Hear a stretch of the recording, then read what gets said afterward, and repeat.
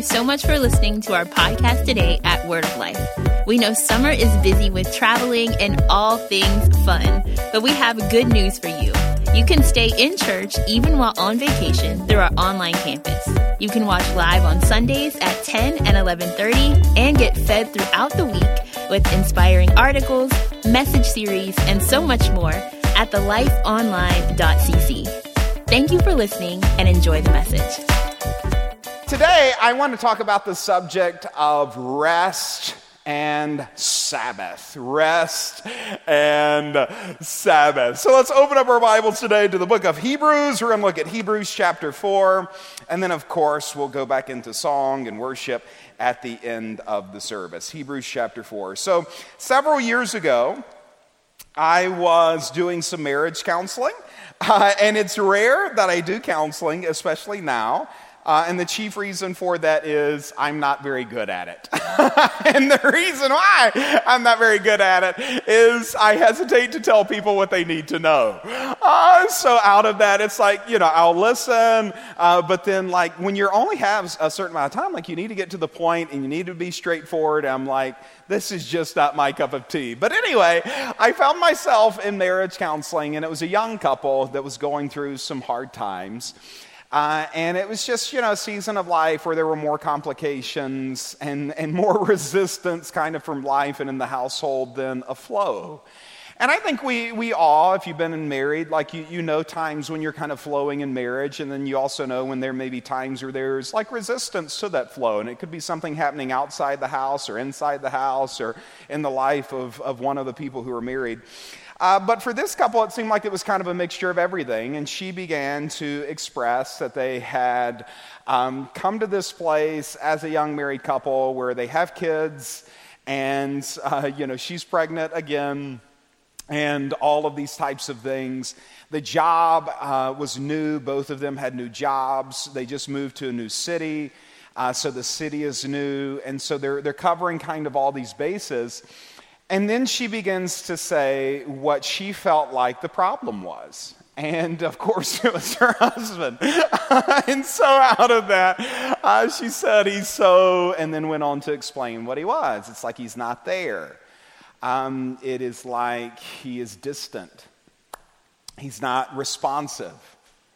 It just seems like he's not like diving into this to kind of fix it. And she's going into all of these things that he is not, which, that's kind of what you're there for. But I could kind of get the impression that this was not like a one-time thing, that this was not something that was like a revelation to him in the session that he was not these things, that this was something that was very clear to him. And so finally there was a break in the session. Just kind of a moment where it was still. And I immediately, with the help of the Holy Spirit, kind of saw how to navigate this. Because that's one thing that I'm doing the whole time, even while I'm up here, honestly. That's why every service looks a little bit different. The whole time I'm talking, I'm trying to listen. And listen to my heart and just kind of see, is there a way I need to go or something I need to change? So I'm just listening to not just them, but the Holy Spirit while they're talking. I see my entry point. And so I look at him and I say, do you know what you are? Just like that. Point my finger at him. Do you know what you are? And he looks up. He had been looking down the whole time she was talking. He looks up. He looks me in the eye. Do you know what you are? Tired. That's what you are. And he was waiting. You could see it on his face. He was waiting for more of kind of the same. And when I said tired, immediately he broke. And just a tear came down his cheek. And I told them what I will tell every married couple here, and really every human here today. For all of us, and this is not just the case for men, but since this is the example, I'll say on behalf of men, and since I am one, we are more aware of who we are not than who we are most of the time. And everything that she was saying to him, you could already tell he was painfully aware of that he had not been those things. And what I began the exhortation with her was, so oftentimes in life, we see what someone is not, that we can't see who they are. And instead of speaking to who they are, we speak to who they are not, and we get more of the same. Which is why God calls those things that be not as though they are. And oftentimes he knew before he could change a life, he had to change a label. Come on, somebody. So before I can have you write 3/4 of the New Testament, I've got to change you from Saul to Paul. And before you can have a whole country named after you, Israel, I've got to change you from a deceiver to a prince, and so I'll change your label. Your whole life you've been called Jacob, supplanter, deceiver. Now you are no longer that. I'm calling you something different. You are Israel. For a prince with man and with me, I have made you. Amen. This is God changing people. And so when God wants to change people, he changes what he speaks over them, and he changes what he speaks into them. And he begins to use praise and exhortation to speak life into the thing he wants to come alive. And it begins to quicken things. Can these dry bones live? Yes, if you'll speak to them. And if you'll speak to them, the Holy Spirit will go to work. And I'm telling you, how many of you know the Holy Spirit can change things in me that my wife never could?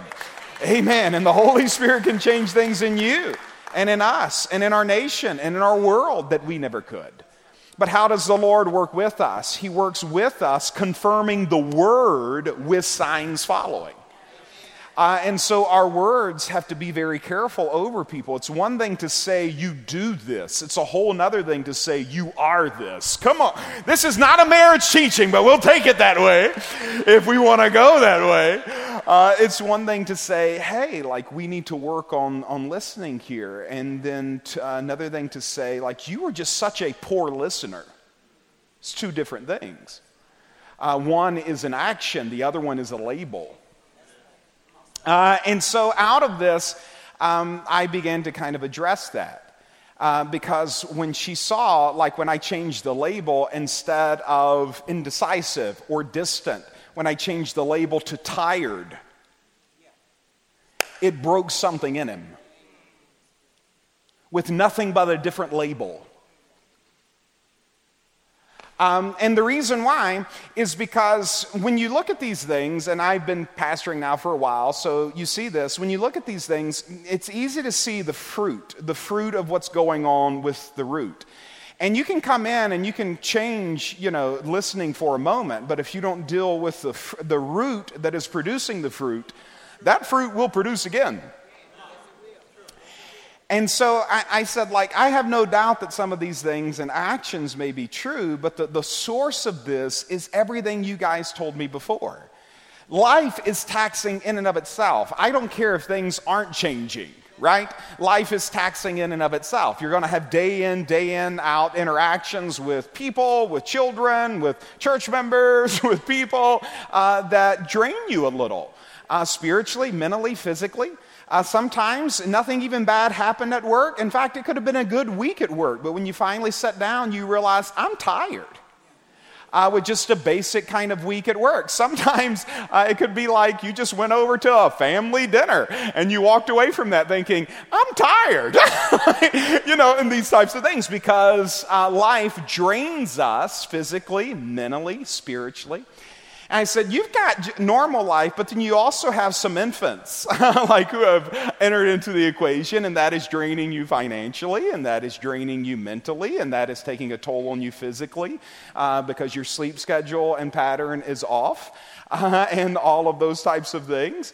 And there's been a drain there, and you're in a new city, so you're trying to figure out what store you're grocery shopping at. Just something as simple as that, you're having to think about. And that's draining you. And then you started new jobs and you're trying to figure out cultures at that job, what you got to do on the job, who you have to please at the job, like all those types of things. I'm like, that's draining. And then you're also newly married, and so in figuring out how to be married, that's different. And it's like, can't say that, can't leave that there, all those types of things. And so I'm like, that is draining. I said, when you all add that up, what you're dealing with is he's operating at 5% and you're operating at 20%, but you both expect each other to be 100%, and it just ain't happening. Come on, church, let me hear you at our other campuses. We are designed by God. Literally, your Bible teaches you how to be refilled. One of our favorite Psalms, Psalms 23, talks about your shepherd having to make you lie down. Make you. The Lord is my shepherd. He makes me lie down. Like literally, why? Because my cup, it's got to be refilled, and my head, it needs to be anointed with oil. I have to be renewed. I have to be restored. All of these are spiritual words because life drains us.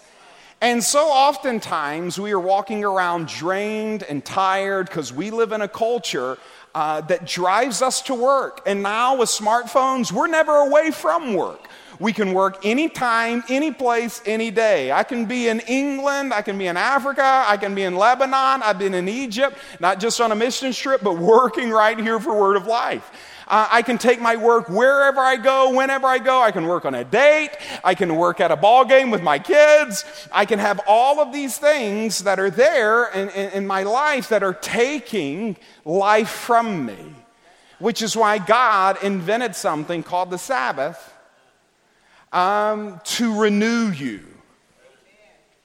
And so this year, the Lord, in December, I took time out at the end of December to go on a mission trip to Colombia. And before the mission trip started, I took 2 days to kind of get alone with the Lord and pray and meditate. I do this every year. And ask the Lord, what do you want from me in the next year? Like, what do you want me to accomplish? Is there anything I'm supposed to do? Is there any focus that I need to put my attention on? That kind of thing. And so I want to know, I want to know from him. I know I'm going to tell you some things I want from you. What do you want from me? And this year, the thing that I got over 2 days of just hanging out with the Lord was one word: rest. And when he spoke to me, rest, literally, I'm like, what does that even look like for me? And I would ask you that question. Do you know what rest looks like for you? In a world where every family and child is overscheduled and pre-planned with all these activities, do you even know what rest looks like for you? And so I'm like, okay, I don't know. And so I want to know, biblically, what does rest look like for me? And I began to Google and word search in Scripture, rest in Scripture, and just started looking at different references in Scripture. To kind of see what did rest look like. If this is my commandment from God for this year, what does that even look like for me? And one of the places I stumbled on, it became a golden text for me this year, is Hebrews chapter 4 and verse number 1. So we'll read here, and then I'll explain something real quick. Therefore, let us fear, if while a promise remains of entering into his rest, any one of you may seem to have come short of it. So let's just pause real quick. He says, you have a promise that's remaining. What this just simply means is a promise that is left on the table. If you have a big family dinner and be like, there's one roll remaining, it means that there is a roll left on the table.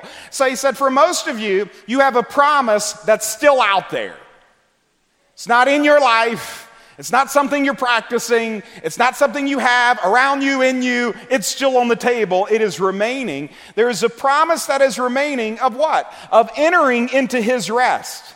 And he says, many of you are coming short of it. That when you looked at your life, the last thing you would describe it as is restful.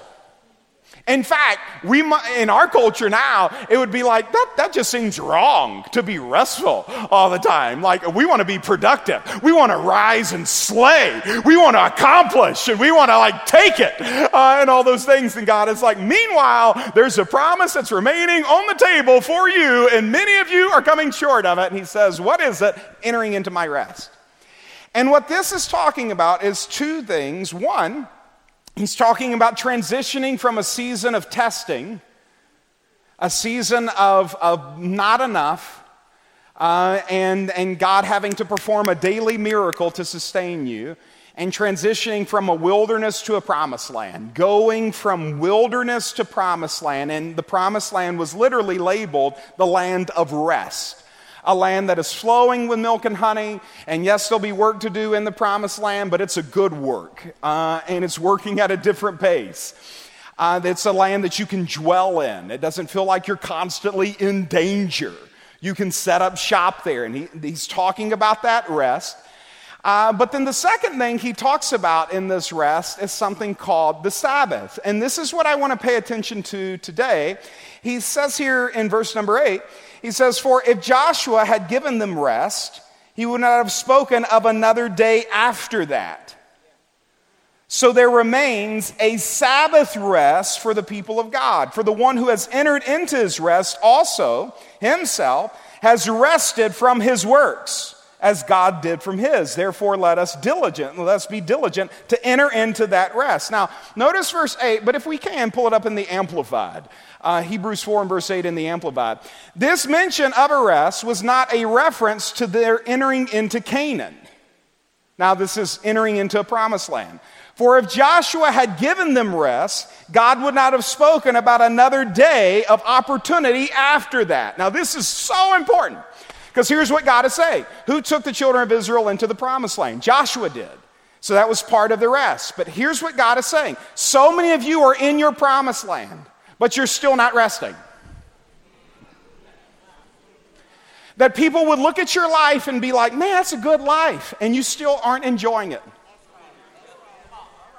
That you're in it, but you're not eating the fruit of it. You're in it, but you're not calling it good. You're in it, but you're not happy. You're not peaceful. And he's like, you can get in your promised land and be right in the middle of a life you were praying for 5 years ago and still not enjoy it because you haven't learned to rest. And when I read that in my life, I'm like, oh my gosh, this was in December. Because you know what? I am in a promised land. If you'd have told me 20 years ago that this would be my life and we would have campuses and things streaming and people watching all over the world and the talent that we have here at the church and the gifts and the anointings and the resources, we were just able to bless a whole bunch of pastors in Belize and help them and just, bless these pastors who are like Paul, who are tent makers, who are having to work and pastor because there's not enough income in their communities. So we were able to bless them and do a pastor's appreciation event. This is it's amazing. It's amazing. But yet in the middle of this amazing life where literally I couldn't ask for really anything more than what God has blessed this church with and my family with and my wife and my kids. But I'll be honest, sometimes in the middle of living in this promised land, I feel like I still got to attain something because I am chasing after some peace and some joy and coming into a place where it's like I can eat the fruit of my labor.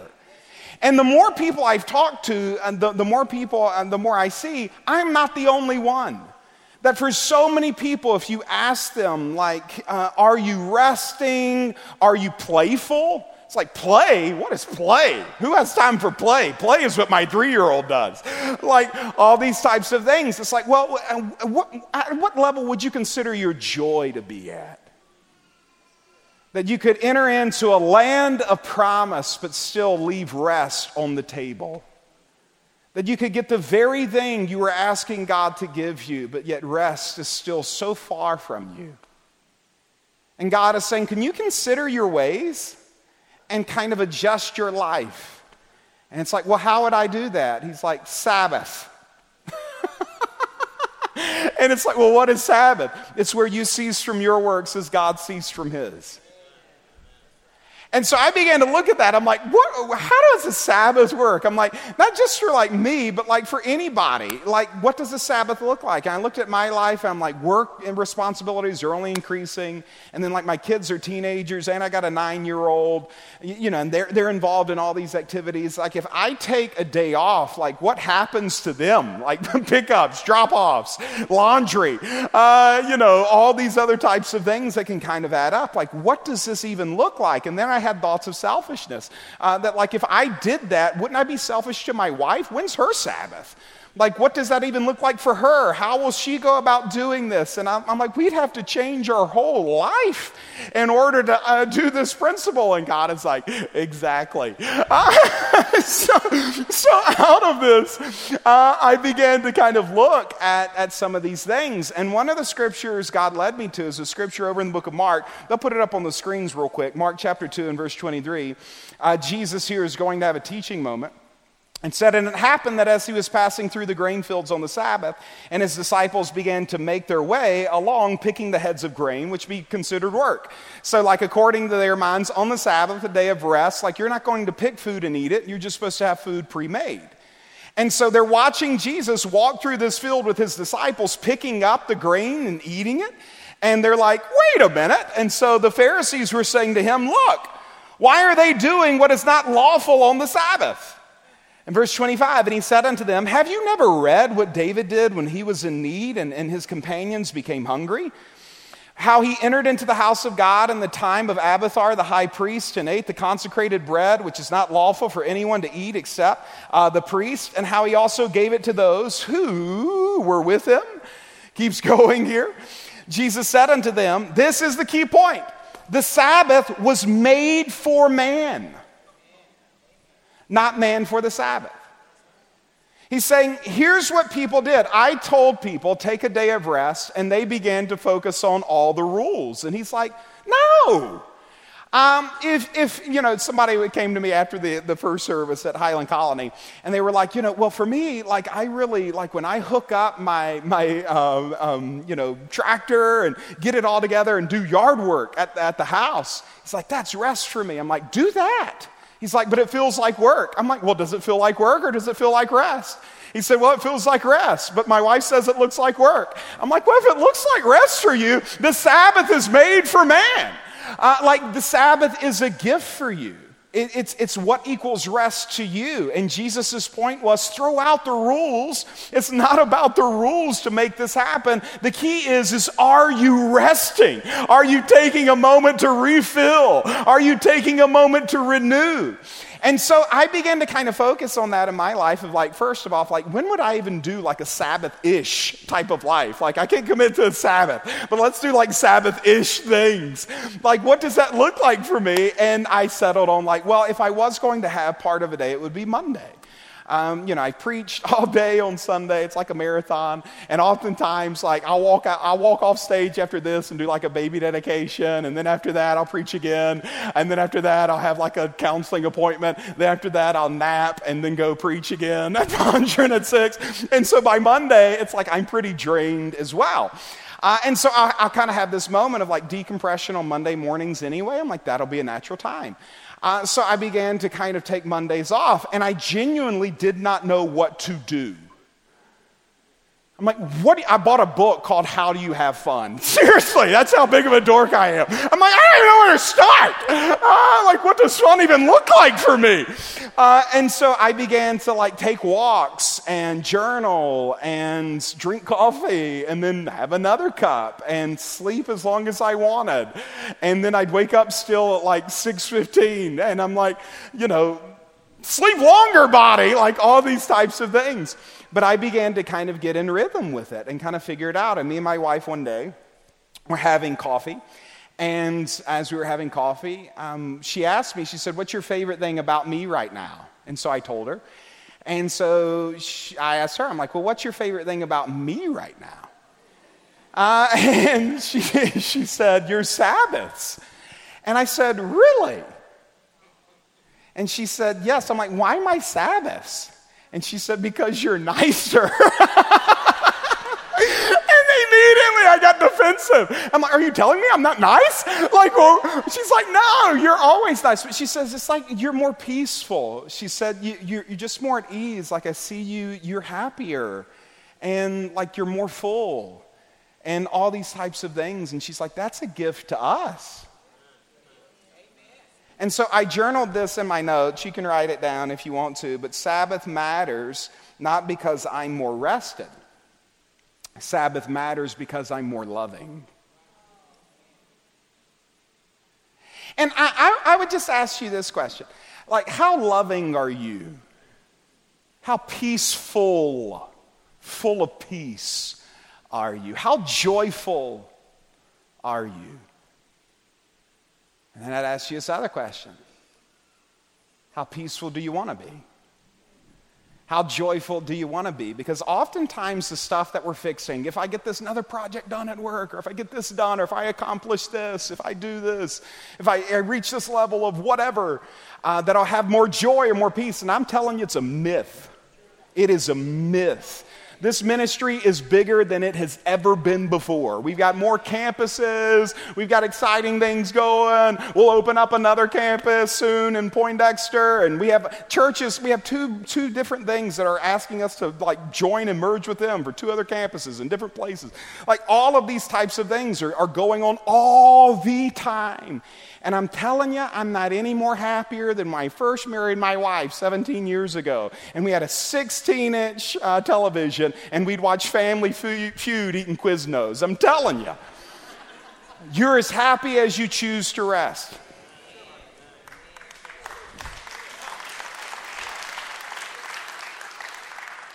When God worked in Genesis, you see God pausing to work from work, and at the end of each day, enjoying the fruit of his work and calling it good.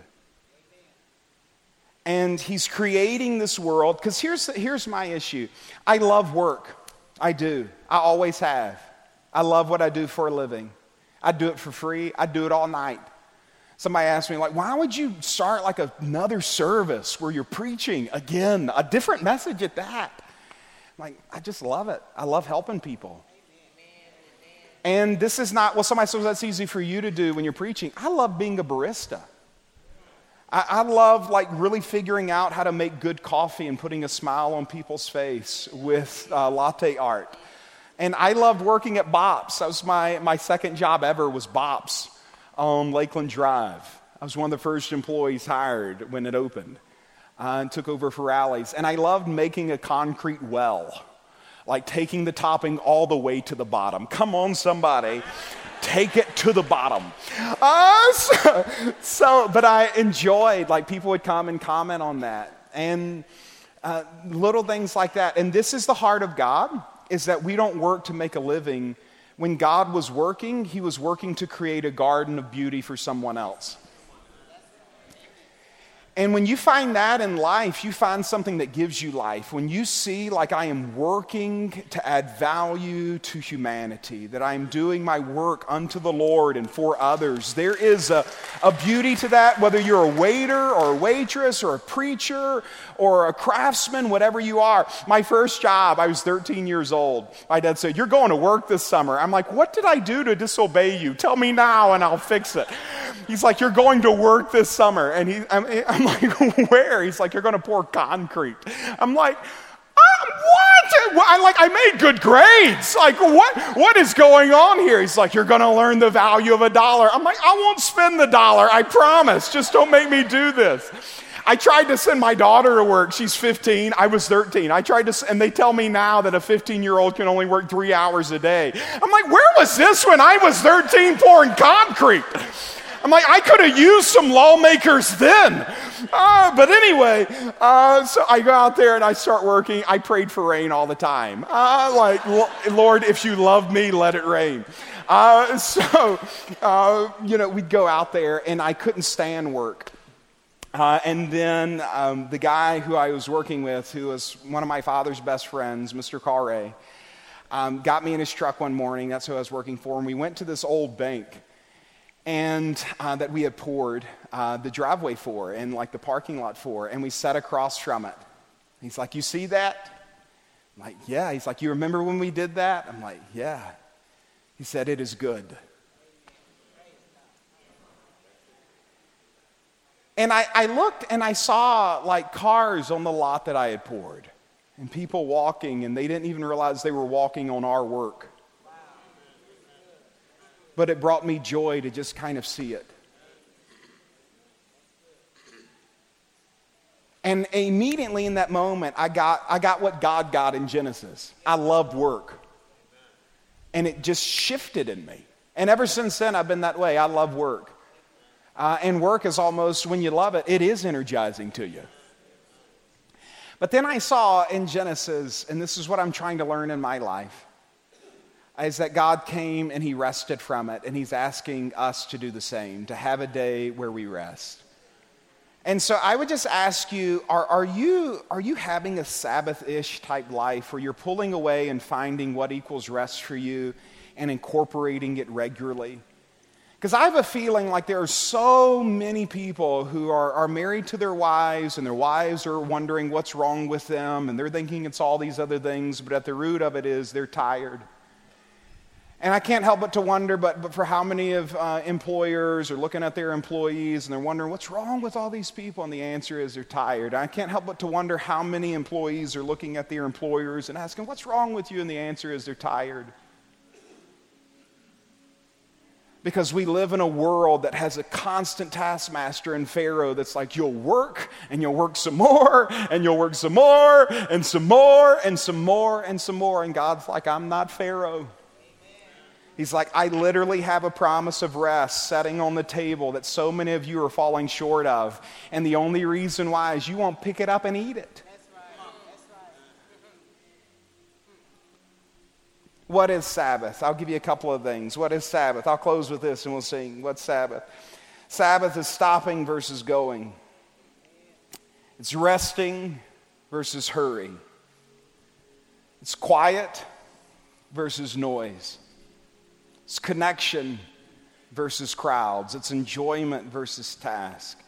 It's taking the moment to see what's right in your life. Hurry will always lead to discontentment. You get overworked, you'll get discontent. You'll see everything in life that's not right. Sabbath is a moment for you to reclaim your joy by just seeing what is in your life that is right. And it's coming to a moment where you're filling your soul up with gratitude of the blessings that God has placed in your life. It's worship versus worry. And I want to invite you to create some of this space. And for each one, it'll look different. When I thought about this for my life, I thought about when me and my wife, we take little couples trips. There was a couple in our church who would just send us for like 2 or 3 days somewhere every year. They called it keeping the flame burning. That kind of thing. I'm like, I'll go, it's free. So out of that, so we would go into different places. And I noticed like whenever we went, it was Sabbath. And I didn't even know that that's what it was. But because, you're there, like I would not take my phone or, turn it off, that kind of thing. And I would wake up early, because I'm just an early riser, whether I'm working or not, and just go walking in a city and pray. And some of my best prayers came from those walks, where it was just coming organically. And I'd find a coffee shop and go in and get, some coffee cake or a carb or something, and just sit there and feel at ease. And I text my wife, and I'm like, whenever you see this, text me that you're awake, and I'll bring you coffee. And after my third coffee, I'd get a ding. I'm awake. And I would bring a coffee back to her, and we would just sit. Because for her, as a mom, and she works full time, to just sit in bed is like resting. Because you almost never get that kind of space to just sit and not be something for somebody. And that equals rest. For Marcus at Highland Colony today, on his tractor equaled rest. What equals rest for you?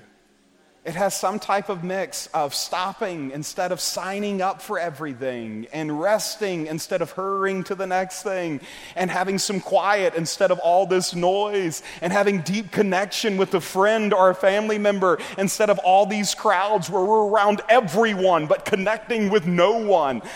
It is enjoyment versus figuring out what I have to do next. It is gratitude instead of seeing what is not right. It is connecting with God instead of connecting with my problem. And God is like, this is on the table for you. Labor to enter into my rest. And so today, let's just have a moment where across all of our campuses, we just rest and worship. And we just come to God and just unleash our worship to Him, fill our hearts and life up with His presence. Maybe begin to find like what time in your week, even during worship today, what time in your week you could give over to the Master and give to yourself and connect with God in a new and living way and yourself in a new and living way. But let's do that today. Let's stand to our feet at all of our campuses. I'll pray, and then we'll worship. Father, we come before you. I thank you for your gift of rest unto us. Father, let us labor to enter into rest. Let us not put off rest for another season or another time, another moment or another opportunity. Let us rest now. In Jesus' name. Father, I thank you that your Holy Spirit will teach us in this way and teach us to be more merciful to ourselves and others, that we're not just wrong all the time. Most of the time, we're just tired. And Father, I thank you that you give us the courage to face our tiredness with a different type of life and schedule that runs counterculture to everything the world is doing. And just disconnect from the world and connect with our hearts and with you with a Sabbath-ish type life. We love you, Lord. Let us enter into your rest now. In Jesus' name, amen.